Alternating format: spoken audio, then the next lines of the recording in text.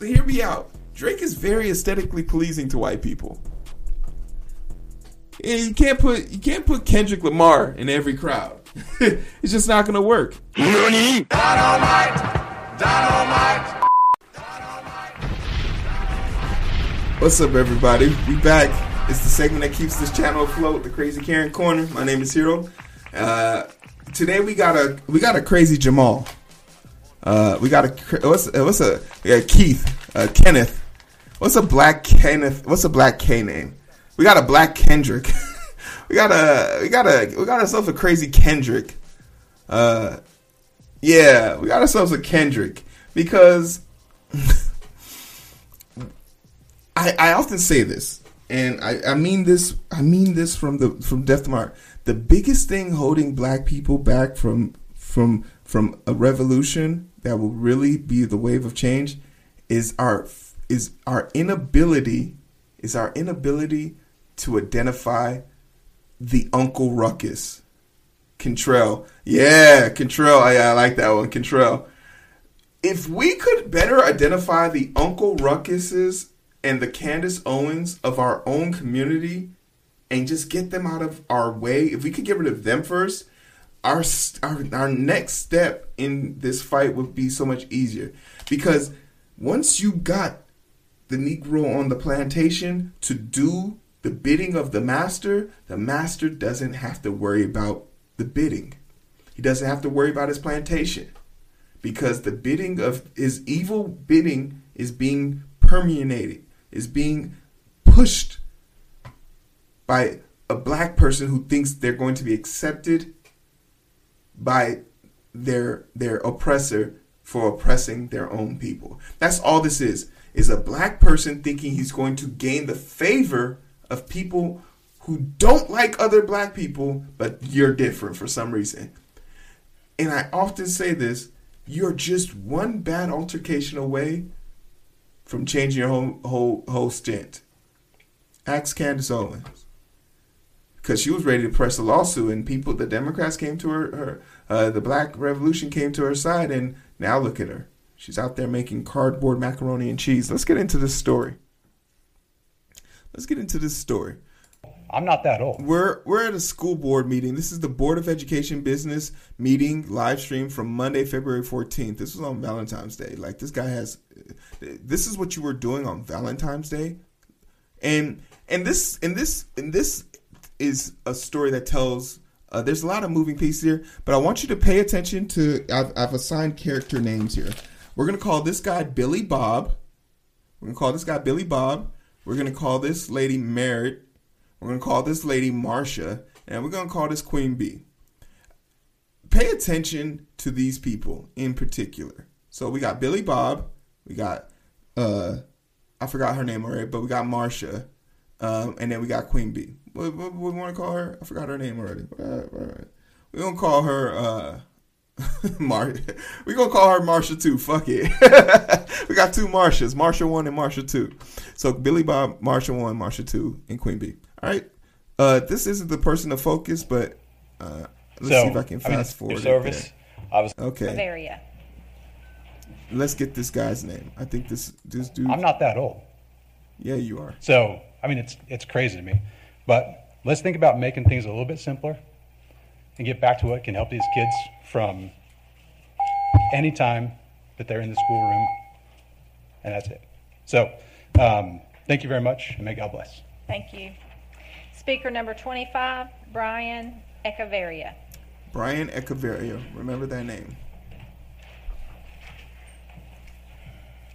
Good evening. Good evening. Thank you very much. Thank you for your service. Obviously, you guys give of yourselves to do what you're doing. The community, I think we recognize that now that the political juice has been sucked out of the mask distraction, that we have to move forward. And one of the things I wanted to thank you for tonight was the resolution, the non-discrimination resolution, the CRT deal, because it's happening. And as a parent, I speak to other parents. There's a few things that we don't want. I'm biracial. I'm bilingual, I'm multicultural. The fact is, in America, in North Carolina, I can do anything I want, and I teach that to my children. And the person who tells my little pecan-colored kids that they're somehow oppressed based on the color of their skin would be absolutely... Marsha 1 is just ecstatic. Look at her face like, what the fuck are you? Because he called My Little Pecan. It gives off weird vibes. Like, you could have called her education, my educated, my brilliant, my fabulous, my. You used a version of color to describe the significance of your kid. You're reaching there. First off, CRT isn't being taught in grade school. What is being taught in grade school is basic history. This is a constant misconception. And this guy is so dumb. But he's not really dumb because he knows that Billy Bob, Marsha 1, Marsha 2, and I'm going to call you Jasmine back here now. Because you clearly, like, you don't give a fuck. Like, wait, what the fuck did he just say? What did he just call his daughter? But this guy is delusional. Or he's doing this. I honestly think, and we will find out more, I honestly think he's interviewing right now. But for what? We'll find out. Absolutely wrong and absolutely at war with me. And I think that's the same for every parent. What the mask showed us is that the parents, the most powerful group of people in our country, that they're taking back the wheel. Now, obviously, we had to take the wheel back for the mask, but we're taking the wheel back from Washington all the way to Raleigh and into our local school board. Because CRT, all of that, the parents don't want it. It's a big fat lie. There's not one, if you believe in CRT, I want to tell you you're a liar. Because that means you look at your black neighbor and... Look at Billy Bob. Yeah! If you believe in CRT, this guy has no formal... I reckon to say this guy has no formal education. Him and Billy Bob. I'm going to look him up, but CRT doesn't exist? Critical race theory doesn't exist? It was created by professors. Saying CRT doesn't exist is just like saying history doesn't exist. It's a figment of your imagination. What is his point in this statement? And we're going to get to it. You're going to hear the exact moment we get to what he's really trying to do here. Say that they're oppressed, and you look at your white neighbor and say that they're evil, regardless of the experience that you've had with them. And we're not going to do that. The parents in the United States of America, right here in North Carolina and Cabarrus County, we know that's not true because we believe the lives we live. The fact is, I've been a business owner right here in North Carolina, and I deal with white people, black people, Hispanic people. My children deal with everybody. And the racism is only happening at the government level and on the media. The fact is, you have racists, and there's like, you can't even find them hardly. You just hear the stories about. You can't find any racist in North Carolina. This guy, this Cantrell, just said racism doesn't exist. That you've had with them. The fact is, you have racists, and there's like, you can't even find them hardly. You just hear the stories about them. But this is what we're dealing with. Look at my guy here. Look at my guy here. He's like, oh my God. You can't even find them nearly. You can't find them, but you hear stories about them. So that means they're definitely somewhere, just not by you. And to Keisha's point, I've never experienced racism, so racism can't happen. You're black, my guy. You do know you're black, right? You do know you're black. You do know that you can't follow your daughter and your two sons everywhere they go saying racism isn't real, so you can't be racist to them, right? You know that they're going to show up in malls one day. You know they're going to be driving one day. You know they're going to be at a house party one day where you're not going to be there to protect them. Oh yeah, he's pecan, sorry. You do know you're pecan, right? You do know that when they put your face into the gravel and tell you to stop resisting, and they're going to beat you like you're black.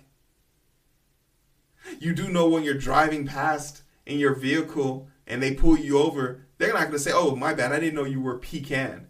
You do know you're black, right? The parents are taking the wheel. I have an 8-year-old daughter who is absolutely dynamic, who can do anything. Athletically, intellectually, spiritually, and emotionally, she is a dynamo. That child is in danger. That child is in danger. Honest opinion. And I don't want a man swimming against her in the pool. Oh, there it is. There it is. He showed his true colors. Athletically, intellectually, spiritually, and emotionally, she is a dynamo. And I don't want a man swimming against her in the pool. The fact is, I don't want her playing against boys in soccer. I don't even let my sons rough her up. Do you think I'm going to let your son rough her up? This is what we're talking about. Policy going back to the parents. Because if you think people who love America are willing to fight for it, you haven't met parents yet. Because I'm telling you, parents will go further down any street than anyone who loves their country alone. My name is Brian Echevarria. I thank you for your service, and we're taking back the wheel.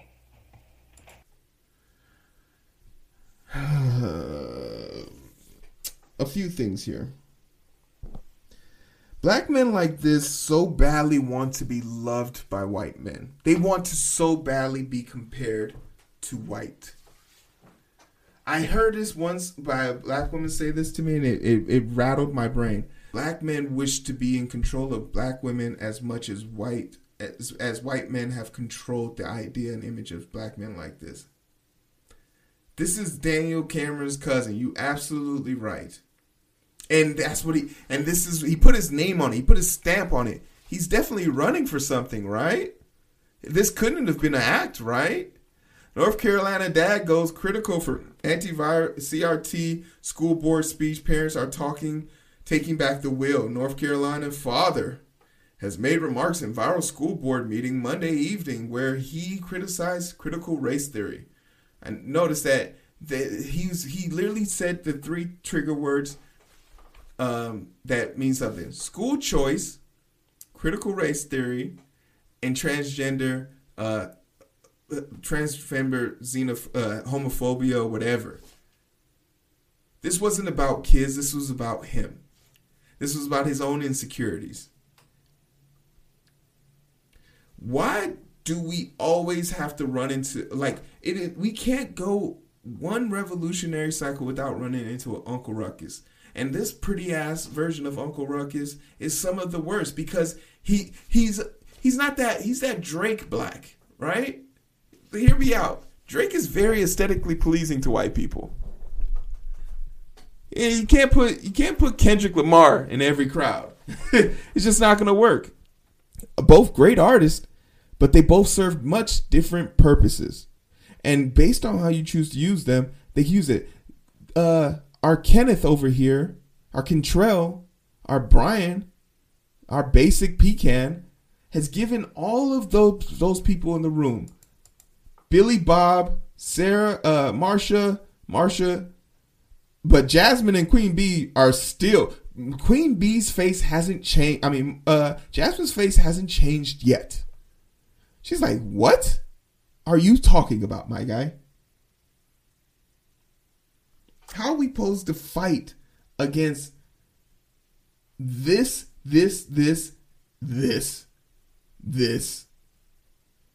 and him, and that, when he's leading away? And people will come and say shit to me where you're like, black men can't lead. What? Where's the leadership in this? Who's he representing? Who is he representing in this? Because the 3 black people in the room, I think she works for that, so she's not allowed to be emotional. I think she also works there. But my guy hasn't moved yet. He's shell-shocked.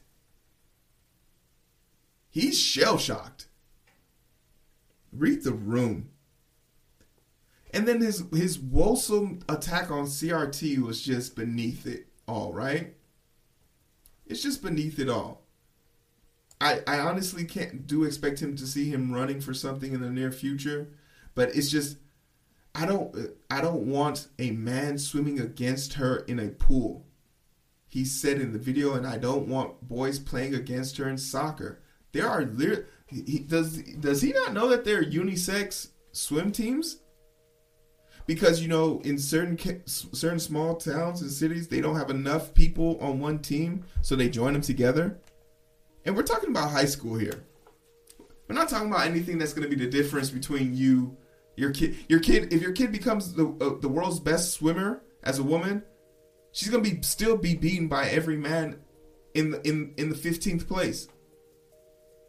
So it's not like there's an apples to orange here thing. Anyway, the collegiate level is being If the collegiate level has decided to make it separate, so if your kid is actually good enough to be the best, all she needs to do is do her best time, and then she can get into college and get paid for that. Everyone's worried about their kid, but they're not worried about the kid who feels this type of way as they just try and live their normal basic life as they see fit. We're so engulfed about what about the kids that we're not even really worried about the kids. And it's because of jackasses like this. Clap it. Tell me how big of an asshole this person is. I want to know your perspective on this.